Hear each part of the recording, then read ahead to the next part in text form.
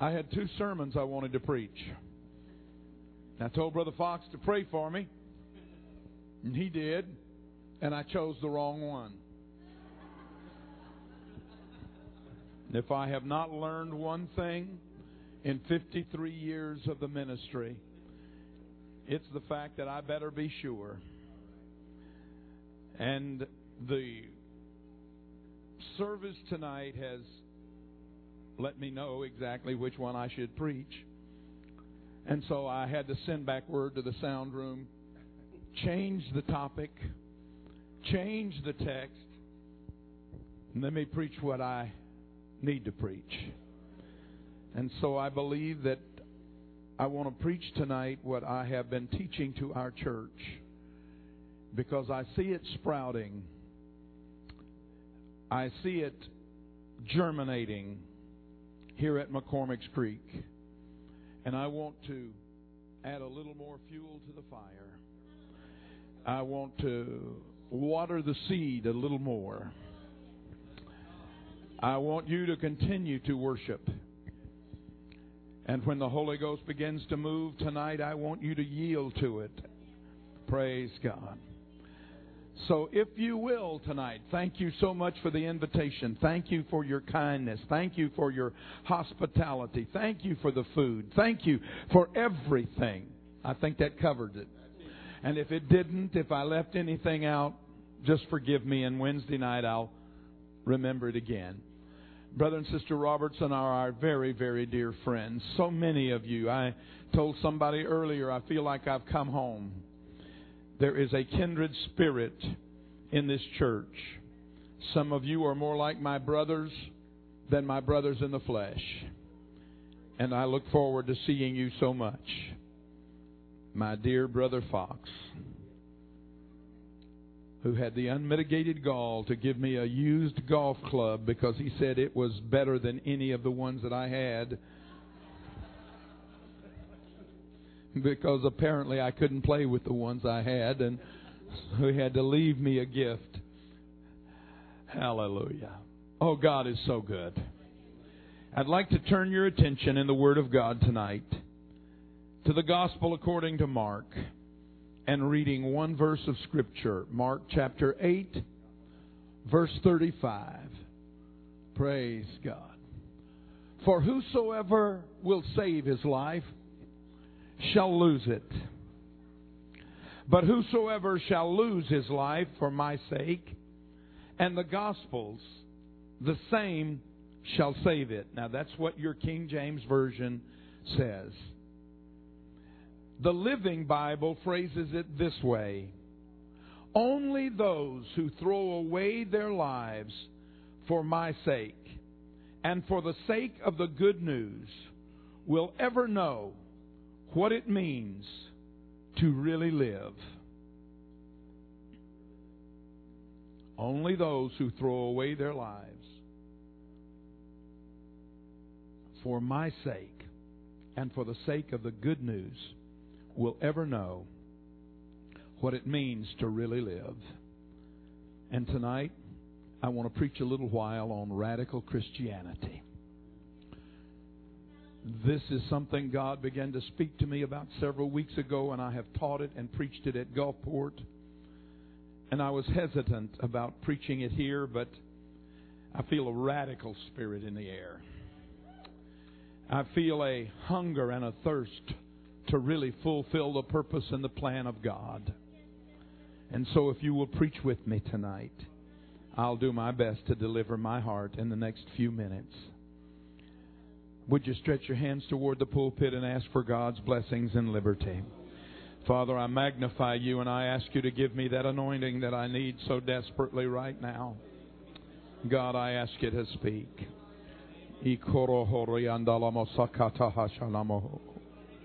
Oh, Jesus, do it. Hallelujah, hallelujah. The Lord bless you. You may be seated. It's beyond dispute today that our current youth culture values living on the edge. Young people look out and they esteem very highly those who live on the edge. I have seen some of the activities that young people do, and it's radical. It really is. To take a motorcycle and to go up a dirt ramp, to go 40 feet into the air, turn upside down, do handstands on the handlebars, to hit the ground, make another loop, and come back and try it again. I found out after my son grew up how radical he was. We have a bridge over the industrial seaway in Gulfport, and it's probably 45 or 50, maybe even more feet from the water. I found out that my son and his friends would park their trucks on the other side of the bridge and come back to the center span of the bridge and jump off. Yeah, radical. You talk about living on the edge. I found out that he and his skateboard buddies would take their skateboards to the top of the Hancock Bank, climb the fire escape, get up there and slide along the edge of the rail on top of that building. My God, have you lost your mind, son? Yeah, but Dad, that's radical. You never feel as alive as you... I don't guess so. You're looking over the edge and seeing death in the eye. They call them extreme sports today. Yeah. They have extreme styles. Yeah. Pants on the ground, looking like a fool with your pants on the ground, yeah. Mm-hmm. Extreme styles. Extreme music. I can't even understand the words half the time. I am not a rap fan. Saturday night a week ago, one of my colleagues at the college had organized a fundraiser for Haiti relief to donate to Doctors Without Borders. Our praise team was invited to sing, and they did fantastic. They showed them what apostolic style singing and worship was. I had to sit through the first 4 groups. Baptized Billy, China Doll, Whale in the belly, belly of the whale in the belly, whale, belly, whale, belly. I have no idea. But all the young people in that auditorium were on their feet and swaying and clapping. Now look back at my teenagers in our praise team, and they're back against the back wall, and all of them are swaying and clapping too. They didn't understand what they were saying, but they said, hey, if they're worshiping, we're going to worship with them. We live in a day of radicalism. Praise God. The bad news is that most of the people who live these radical lifestyles are actually lost without salvation.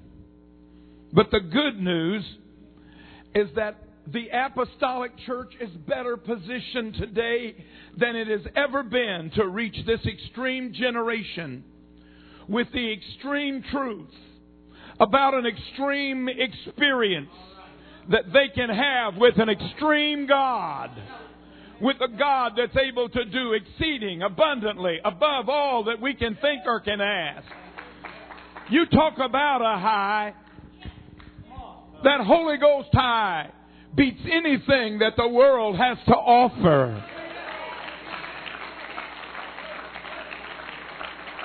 We are in a radical society, and it is time for the apostolic church to undergo a radical change. Let me say that again. We're in a radical society, in a radical culture, and we live in a time that the church is standing on the brink of a radical change. Brother Robertson and I were talking today, and there was a time he made mention of the fact that somebody that was sitting here this morning, and I think you're still here tonight, loves science fiction like I do. And all of this business about antimatter and photon torpedoes and Star Wars and Star Trek and, all of this. Everything gets quiet because I'm not spiritual right now. It's time to get radical. University of Mississippi, my alma mater, is having to drop Colonel Reb as our mascot because he doesn't fit the politically correct image. So they approached the students of the University of Mississippi and said, "Who do you want for your mascot?" And over 1,000 students picked a Star Wars character, the Admiral, the one with the ears that hang down. Can you imagine? The rebels take the field and here he comes. Because he's the admiral over the rebel fleets. We live in radical times. Oh, they kicked it out. They didn't want that, so they threw him out too. To store a gigabyte's worth of data 20 years ago, you had to have a machine that was the size of a refrigerator, weighing 500 pounds. To weigh that today, that gigabyte of data lives on a disk the size of a quarter. The speed, the capacity, and the performance of technologies have exploded. In the past 30 years, they have increased 6 orders of magnitude. That is 10 times 10 times 10 times 10 times 10. Today, we're building machines that are measured in nanometers. And if you need a comparison to understand what a nanometer is, a nanometer compared to an inch is what an inch is compared to 400 miles. Ladies and gentlemen, we live in radical times. Telephone connections are increasing exponentially as well. Half as many landlines were laid in the last 6 years of the 20th century as in the whole previous history of the world. And during that same time,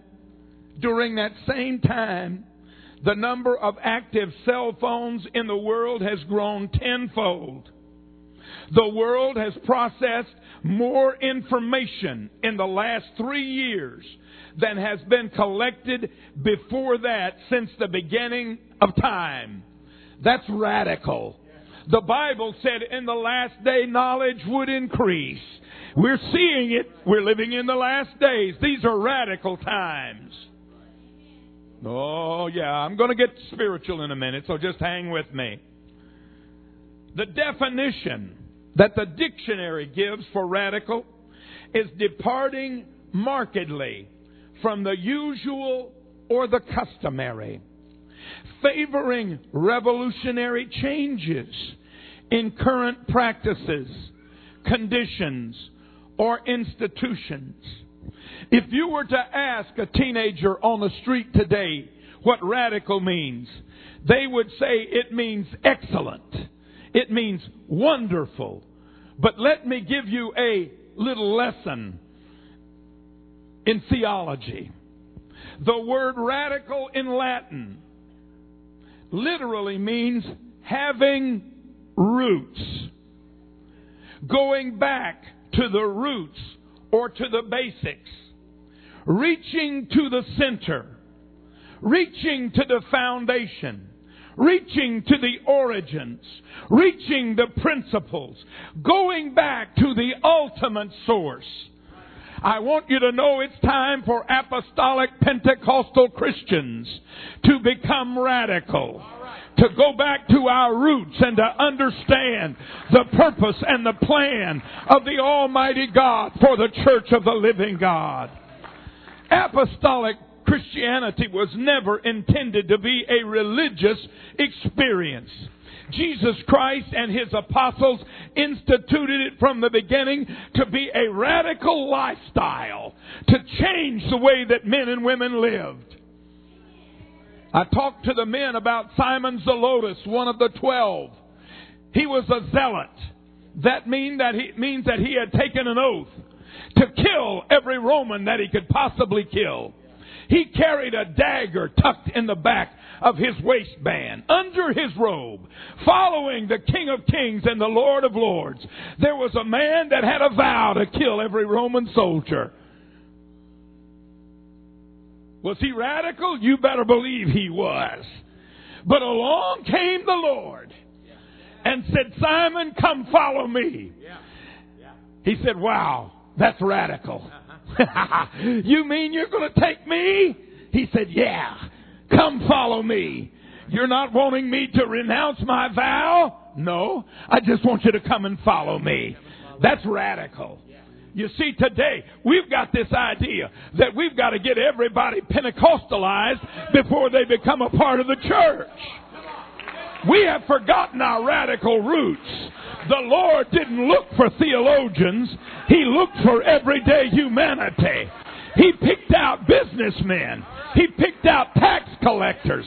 He picked out zealots. He picked out tax collectors. He reached out to Mary of Magdala, cast out the devils, and let her become one of His closest followers. That's radical. You don't associate with sinners. All you do if you're Jesus Christ. He was an original radical, and His message was never intended to be about a religious experience. It was intended to be about a radical lifestyle that called the person out of the world and the way that it lived and said, take up your yoke and follow me. I'm going to make you something you've never been before. Listen, McCormick's Creek, God is calling you to radical Christianity tonight. Hallelujah, hallelujah, hallelujah. Oh, the sad thing about our churches today is that they're being filled with people who think they're getting radical when they stand up in a church service and shout hallelujah. When they run the aisles once a month. Hey, that's not radical around McCormick's Creek. That's normal. Oh, y'all should have responded to that one. That's not radical. That's normality. Hallelujah. Radical Christianity is root Christianity. It's not normal as far as the secular world is concerned. It's also not normal as far as the church world goes. Radical Christianity is believing that there is a God who can do the supernatural. Radical Christianity is having folks stand and with a message like I preached this morning, folks standing to their feet and saying, I agree with that. Folks standing and saying, I believe that. Folks standing and saying, hey, I've never heard it before, but I'm with you, preacher. I don't understand everything, but I'm with you, preacher. That's radical Christianity. Hallelujah. We have those who are more satisfied with their lukewarm relationship with God. Status quo, maintaining it instead of having a real revival on their hands. That are more content with Sunday nights that can be measured from, oh help me Jesus, from the time that's on the program for service to start to the time that it is supposed to terminate. The very idea that you don't know when you're going to get out of church. Hey, going back to our roots, let me tell you something about the old time Pentecost. It's radical. There was no such thing as a preacher preaching a 30-minute message. Old Brother Oscar Voga said if a man doesn't have more than an hour's worth to say, he ought to keep his mouth shut and stay seated. I'm here to tell you that's radical today, because everybody is geared to 15 minutes, to 20 minutes, to 30 minutes. And you let somebody like me get up and start preaching, and they think, oh God, here comes that radical Mosby, because he forgets about time. He looks at his watch and he forgets what time he started. I'm here to tell you that it's time for radical Christianity to begin to spread. Hallelujah.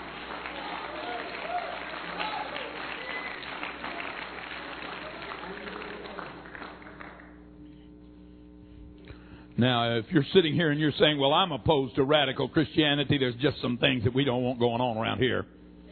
There's just some folks we really don't want in our church. There's just some situations we really don't want to have to handle here at McCormick's Creek. Boy, it got quiet. We're not for all this fanaticism. Woo! We don't want jailbirds here. We don't want convicted felons.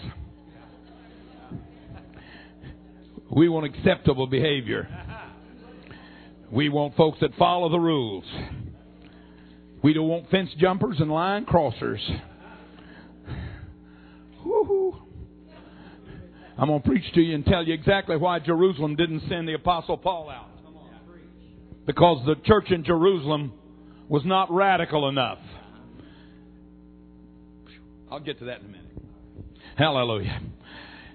There are those who are going to oppose radical Christianity. Let me tell you that. But radical Christianity has met its opponents again and again in every generation. There are always churches that God has had His hand on that have been radical. And He has blessed them with revival. Radical Christianity is what drove the early century saints to the catacombs of Rome. They didn't fit. All they had to do was just agree for just a few minutes to say, well, we will worship these idols that Caesar has. Now, we don't have to do it for long. We can recant as soon as we're out of view.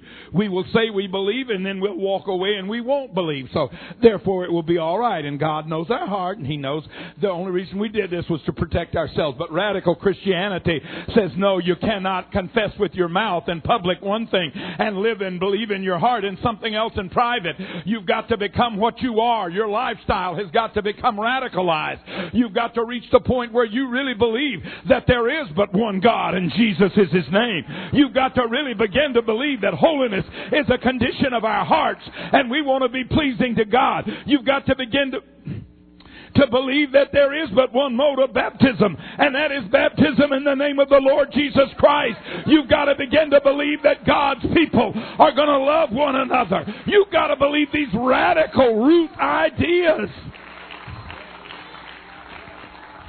And it's not enough to worship Him on Sunday morning or Sunday night. You got to worship Him 7 days a week. You ought to be able to shout and dance in your living room when you're having prayer meeting. You ought to be able to shout over your dishwater, ladies. If you're radical, you're going to praise Him anytime, any place. Hallelujah. This radical world we're a part of, they don't care. You watch them at the stoplights. They'll have it cranked up. Cities have to pass noise ordinances. And we sing in church. And we sing in the shower. I'm going to tell you what, one of the greatest honors I ever had, I was at a youth camp in the Ukraine, international camp. I was the only American there, and I sang the Star-Spangled Banner. It wasn't the greatest, But I promise you one thing, they ain't never heard it sung with more feeling than I sang it with, because I am a radical American. I believe in the root values of our country. I believe that you ought to be proud to be an American. I believe you need to hold your head up. I believe when you whip that passport out, you ought to be proud of the fact that it's from the United States of America. I believe that we need to have that kind of radical feeling about our God. I am not ashamed of the gospel of Christ, for it is the power of God unto salvation. I want you to know it's time for radical Christianity to begin to sweep our area. Hallelujah, hallelujah, hallelujah. Radical Christianity was sent to the catacombs. It was burned at the stake. It was buried under stones. It's been crucified. It's been vilified. It's been martyred. It's been murdered. It's been ridiculed. It's been rejected. It's been persecuted and prosecuted. It's been misrepresented and miscommunicated. But still radical Christianity survives. There are still some of us that will worship God in spite of all the ridicule. That will worship God in spite of all of the negativism, that will still preach the truth of the gospel. It doesn't matter who agrees or who disagrees.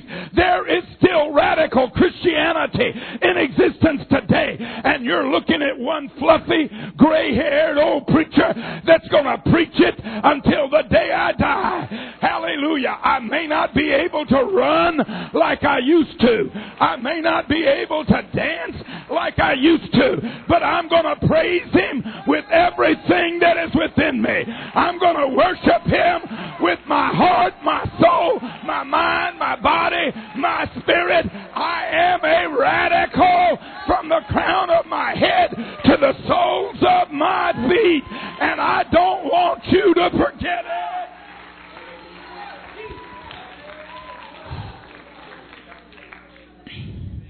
Why does it survive? Why does it thrive? That's because radical Christians are not afraid of men. The only thing they are afraid of is existing without the power of God flowing through their longing, hungry soul. Take everything away from me, but don't take the power of the Holy Ghost out of my life. Oh, Jesus. Hallelujah. Oh, listen. The most dangerous opponent of radical Christianity today is not a liberal media. It's not a corrupt court. It's not a humanistic government nor a secular society.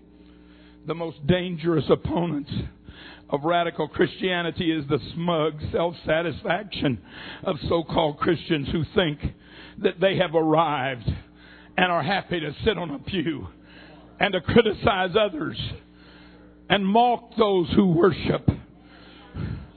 Oh, dear God, that's our most dangerous thing. There are some oxymorons that exist. An oxymoron is a figure of speech that was created by joining contradictory terms. Act naturally. How stupid. If you're acting, how can it be natural? Oh, there was a deafening silence. Say what?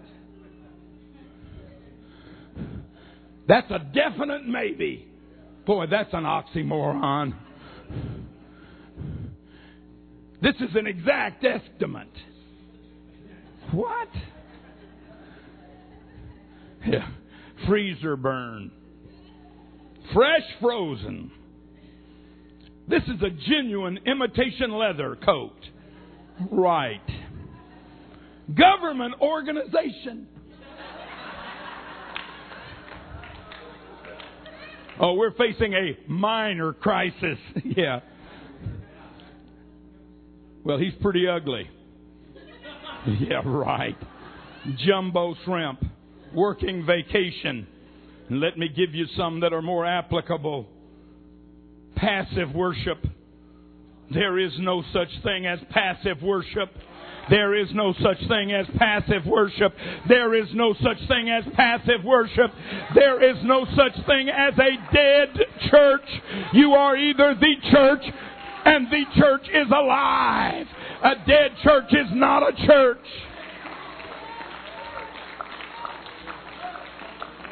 Well, I am denominationally a Pentecostal. You lie like a dog. Pentecost is not a denomination. Pentecost is an experience. Doesn't have anything to do with the name over the church door. It has to do with what's happened in my heart. It has radicalized me. It's changed my lifestyle. It's modified my way of thinking, feeling, and talking, walking. You say you got the Holy Ghost and didn't change. I tell you, you'll lie about something else too.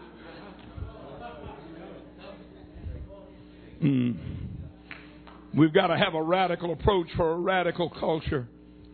Acts chapter 1 verse 8, all of you can quote it. But ye shall receive power. After that the Holy Ghost is come upon you. And ye shall be witnesses unto me both in Jerusalem and in all Judea and in Samaria and to the uttermost parts of the earth. The early church started out in obedience to Acts 1 and 8, but it stopped too soon. Stay with me. They wanted to reach into Jerusalem, all right. They wanted to reach into their own kind. We want to reach all the Jews. But they didn't want to go to Samaria. Because, see, those are mixed breed folks. Those aren't our kind of people. Dear God knows that we have got them. These churches among us today. Everything really got quiet. But we don't want those homeless folks coming in. We're looking for doctors and lawyers. Those are our kind of folk.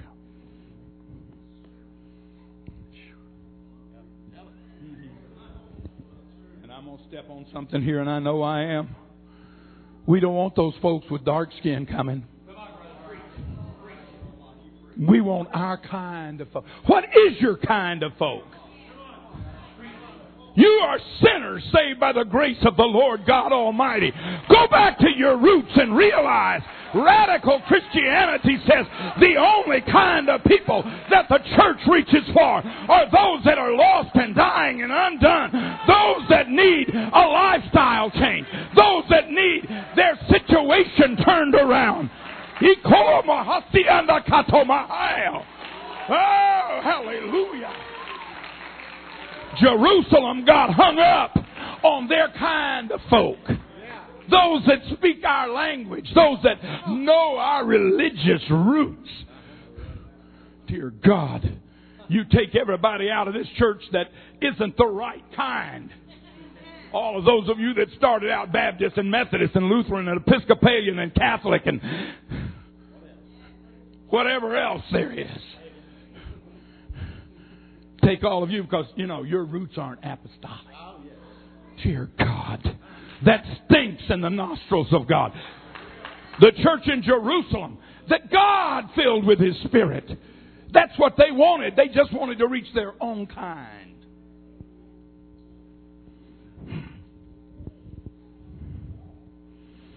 Let me show you where that spirit came from. Before the Lord ever sent it back, He said, Lord, will you at this time restore the kingdom to Israel? Oh, we're so good. Everything ought to be restored to us. We're Jews. Yeah, you're stinking, miserable, rotten, self-righteous Jews. That's what you are. And He came in with this radical thing. The Holy Ghost. Speaking in tongues. Showing who God has chosen. Oh, I'm hurrying. What the early church needed was a reversal of their thinking.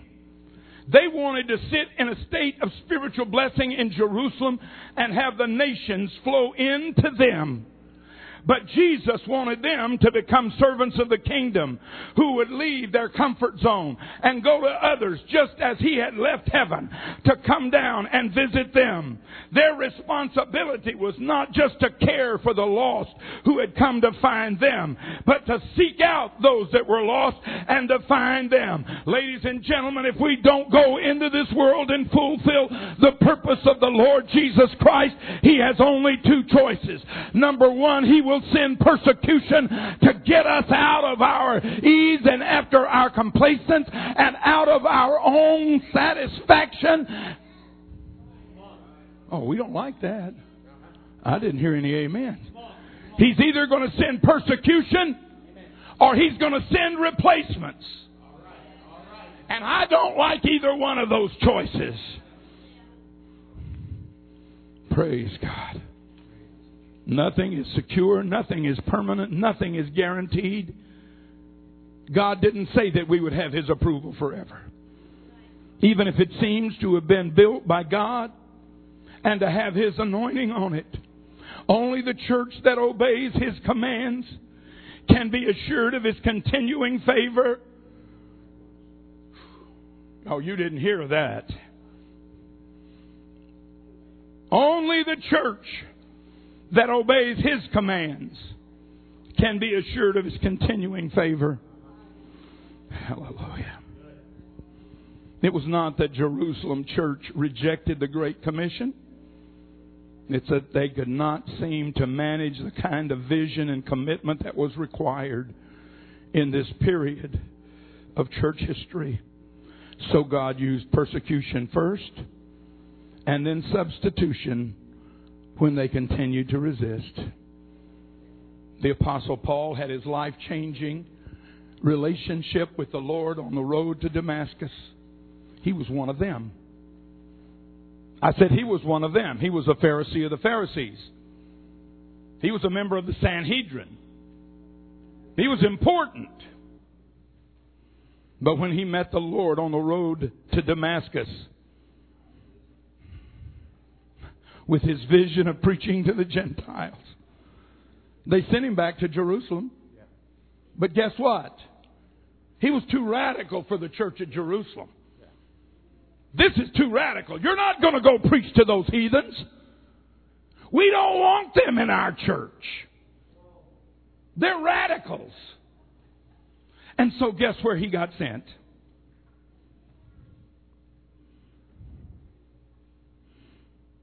Okay, I'll read it to you. Acts 11, verses 19 through 21. Now they which were scattered abroad upon the persecution that arose about Stephen traveled as far as Phoenice, Cyprus, and Antioch, preaching the word to none but unto the Jews only. And some of them were men of Cyprus and Cyrene, which when they were come to Antioch, spake unto the Greeks, preaching the Lord Jesus. And the hand of the Lord was with them, and a great number believed and turned to the Lord. Antioch was a Gentile city. Wasn't very strong in Judaism. But the hand of the Lord was with those that came and preached to this bunch of radicals. When I had my open heart surgery, I looked at my cardiac surgeon. He was dark complected, had dark hair, and had kind of a big nose. And I was so afraid he was going to be Indian or Pakistani or, one of those guys. And so I asked him, I said, Dr. Pridgeon, I have a question. Please don't be offended with me. What nationality are you? He smiled. And he said, I am Armenian. And he said, I know what you were thinking. And he said, let me remind you of one thing. My people were dying for the name of Jesus Christ when your people were still worshiping pagan idols. He said, not only am I the greatest cardiovascular surgeon on the Mississippi Gulf Coast, but he said, I pray better than anybody else on this coast does. Here's a radical doctor. A doctor that's saying, I don't care what you think. I've got a relationship with God. And before I touch a patient, I'm going to pray over them. Let me tell you, that's the kind of doctor I want to give my keeping into his hands. I want somebody that's radical enough that they will stand up and proclaim their faith. Hallelujah. They went to Antioch. Church at Jerusalem wouldn't send Paul out. Paul's a jailbird. He's already been sent to prison. They had to lower him over the wall in a basket. We don't want that kind of person in our pulpit. So he goes down to Antioch. And he finds that bunch of radical Christians down there. And they say, Brother Paul, we'll be glad to ordain you, to send you out. Woo! You start reading the Bible. You read this New Testament. You read the Acts.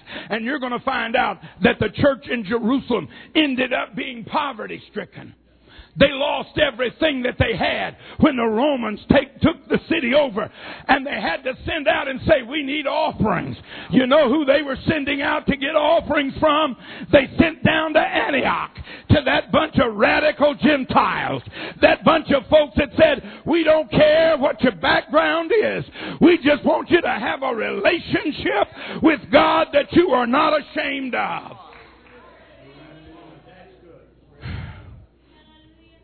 Praise God. I'm going to quit in just a minute. I'm going to quit in just a minute.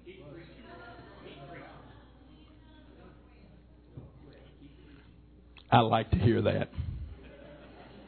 Of course, I am going to quit, I promise. The hand of the Lord was with them. Jerusalem never did know how to deal with the revolutionary revivalists like the Apostle Paul. He was always ignoring the rules. He would not have been a good United Pentecostal preacher. He wouldn't have. Because every time they passed a resolution, if it didn't really apply, he'd jump the fence. Everything gets quiet when I start talking about real radicalism here. Hallelujah.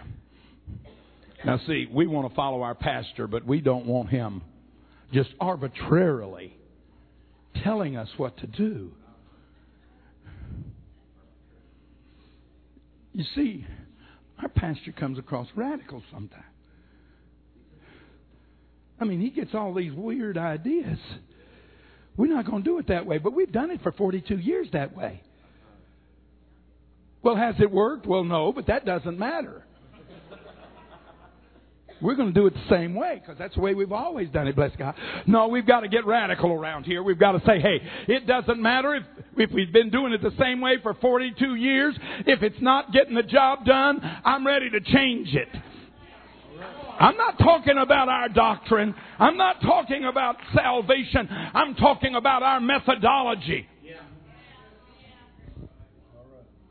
Who ever heard of giving door prizes out at a marriage and family life? That's absolutely ridiculous. Last time I came, you were talking about showing that movie, something about fireproof. And then even had the unmitigated gall to have drawings from online. My God, that's so radical. You better believe it is. But God's looking for some radical Christians who will say, we want to touch this world some way, somehow, and we're going to do it. Hallelujah. Oh, glory. Jerusalem was unwilling to change to reach the culture of the world around them. Instead, they demanded that all the Gentiles become Jews. And it didn't work. And the same thing is happening today. Because change is hard. And most churches simply don't want to be uncomfortable. They just want to touch their Jerusalem and leave it at that. It's easy to pastor a church that knows where it's going.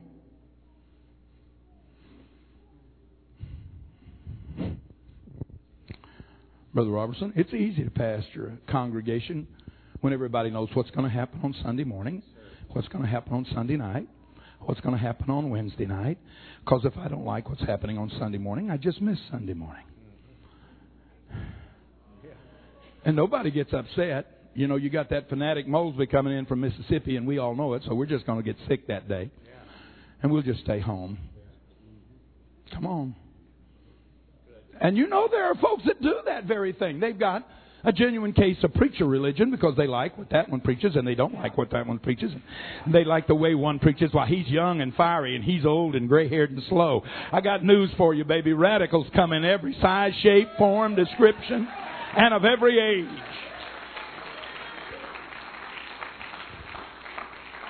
Hallelujah. It's radical to be in a church that has no idea where it's going, but only knows who they're going with. Did you hear what I said?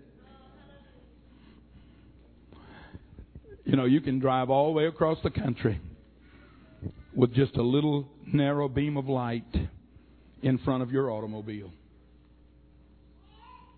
You just follow the lights. We call them headlights, by the way. Don't sit here and think I'm talking about going crazy. I'm not. You drive in the darkness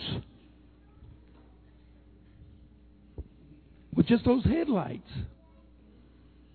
One of the most nervous times I ever had in my life, I was coming back from Louisiana, going to school in Columbus, Mississippi, and older car, and you know, the dimmer switch was on the floor and you had to mash it. I mashed that dimmer switch, and not only did the lights get dim, they went totally out. I tried stomping it, kicking it, unscrewing it, doing everything I could. Nothing worked. The lights were out. And I drove all the way to Meridian from Hattiesburg with no headlights. You talk about nervous.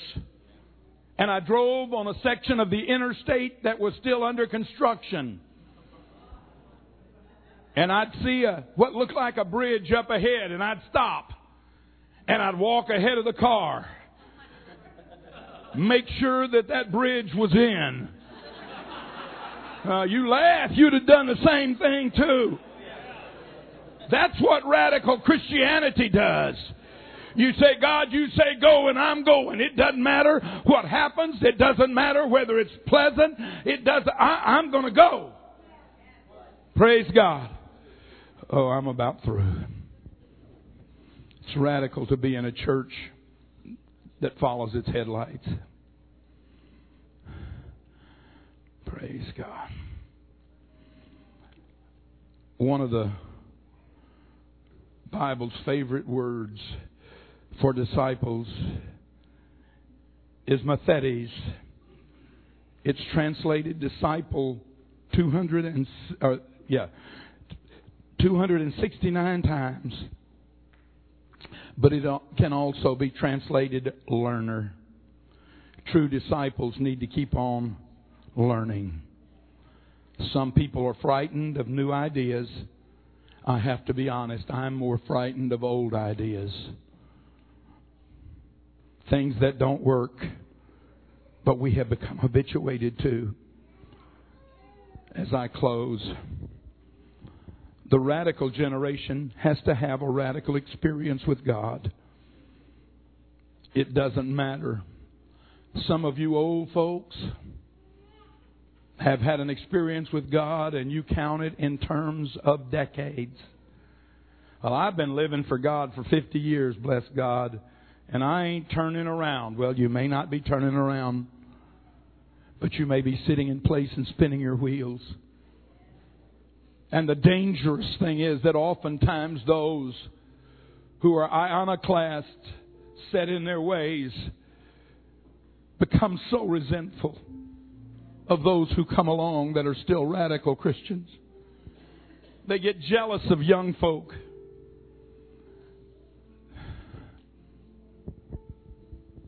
Praise God. This is Mosby 16:2. It's got no scriptural basis. It's just the way I feel. I've watched some people dress their babies And they get this beautiful little baby, a year old. And they got it dressed with dresses down to their toes and sleeves down over their fingertips and collar up under their neck. And they say, well, bless God, I'm going to train my child in holiness. No, you're not. You're trying to make an old woman out of them. They're not an old woman. They're a little baby. For crying out loud. We have children get the Holy Ghost, and the first thing folks start doing is, well, I thought he got the Holy Ghost. Look at him.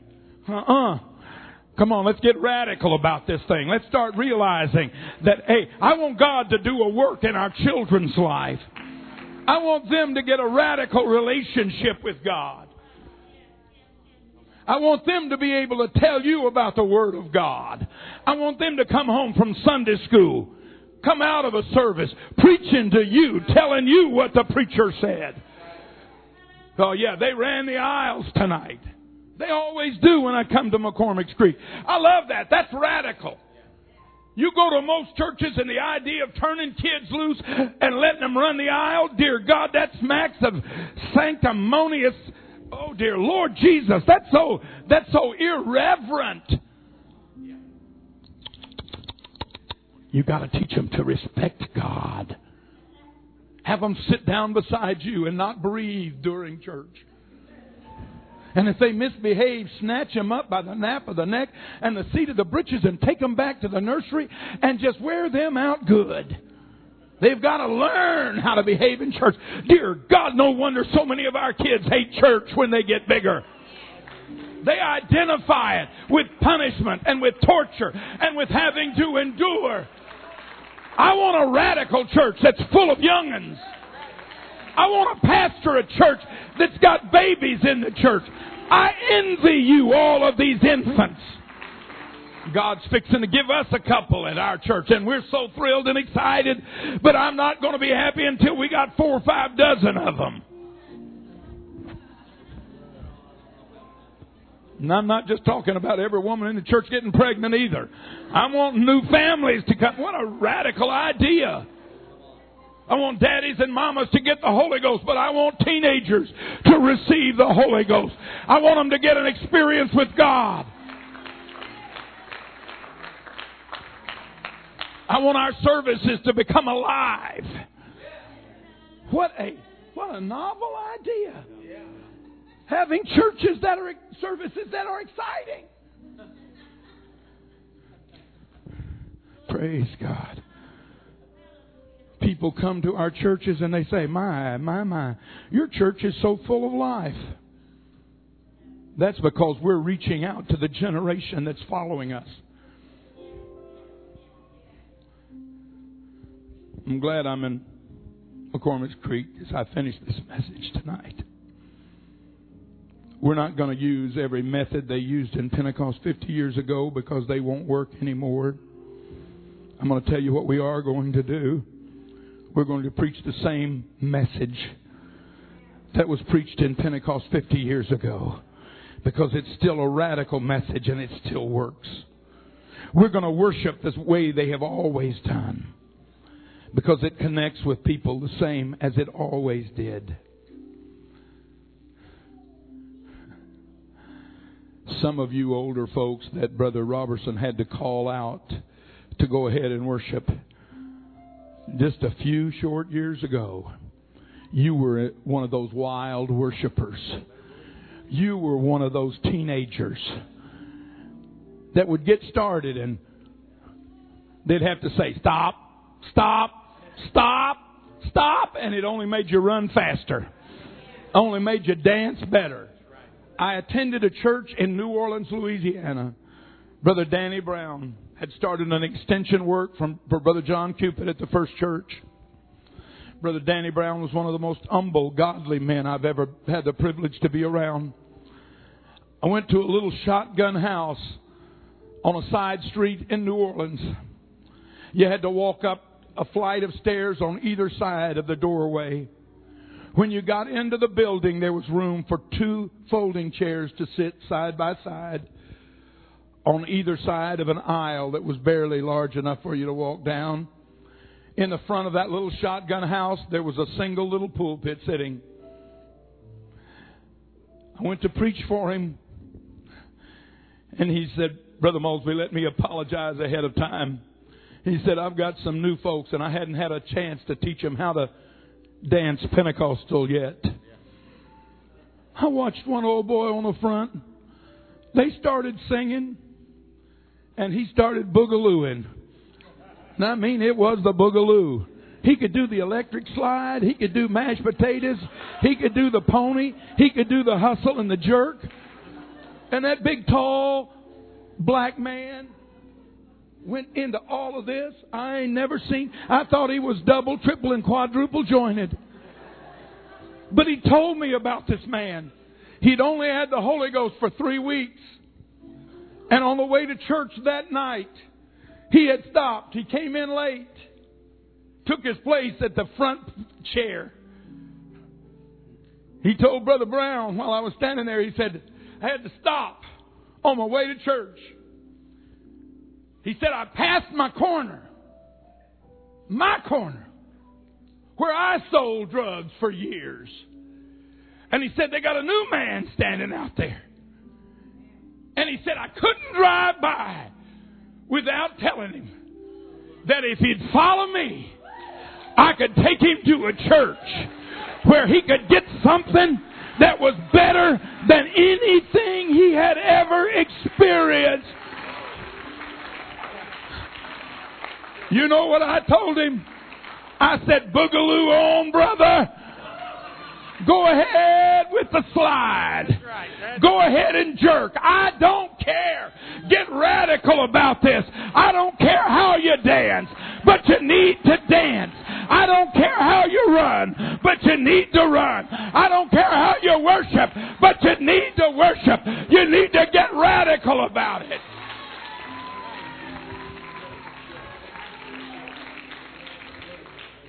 I'm through. Stand up, speak up, shut up, and sit down. That's what I'm doing.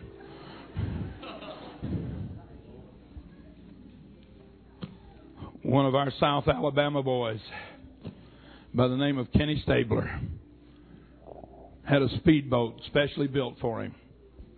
One of those cigar racers. It had 3 great big monster engines on the back. On the dash of that boat it said, get in, sit down, shut up, and hang on.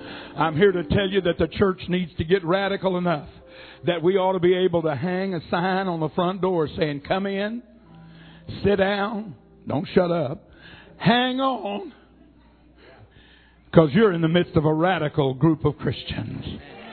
Hallelujah. McCormick's Creek, I challenge you. Take your radicalism to another level. Step it up another notch, Brother Robertson. Brother Fox, Brother Steve, you brethren, step it up a notch. You think you've been radical before? Shift gears. Shift gears.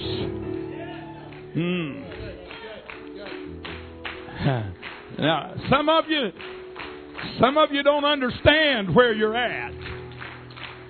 Some of you don't understand where you're at. And I'm not advising this, and I'm not saying I condone it or approve it. But back in my young days, I had a friend whose brother had a car. A 58 Plymouth Sports Fury. It had 3 two-barrel carburetors on it. Push-button transmission. The speedometer said 180. We left church one night in Pascagoula, Mississippi. Yeah, all you young folks don't listen to this. We pulled into that toll booth, paid the toll, and a guy pulled up with a 57 Ford in the neighboring booth. And he was one of my high school classmates. And he had been bragging about how hot his car was. Tommy looked over at me and said, do you want to shut his mouth? Yeah, I was a preacher. But yes, I was guilty of contributing to the delinquency of an adult. I said, do it. Tommy looked over at him and said, he showered down on that Ford, squealed the tires, and took off. Tommy reached over and pushed 1. That's low. And put his foot on the floor. When we passed him, the speedometer was already at 130. We left his headlights behind, and when we crossed over Singing River Bridge, that Plymouth was pegged out at 180. Now that's radical. I'm telling you, that's radical. We've been playing games with the devil. The devil's been saying, "Ah, yeah, you Christians." But tonight, we're in the toll booth. And the devil's looked across at us and said, it's time for the church to say, give it to us, God. Let's show him what the church can do. Hallelujah. It is time and high time for us to get radical in our relationship with God and take the devil on and take up every challenge, because greater is he that is in us than he that is in the world. May the grace of the Lord Jesus Christ quicken this message in your heart. Hallelujah. Hallelujah. I'm not going to give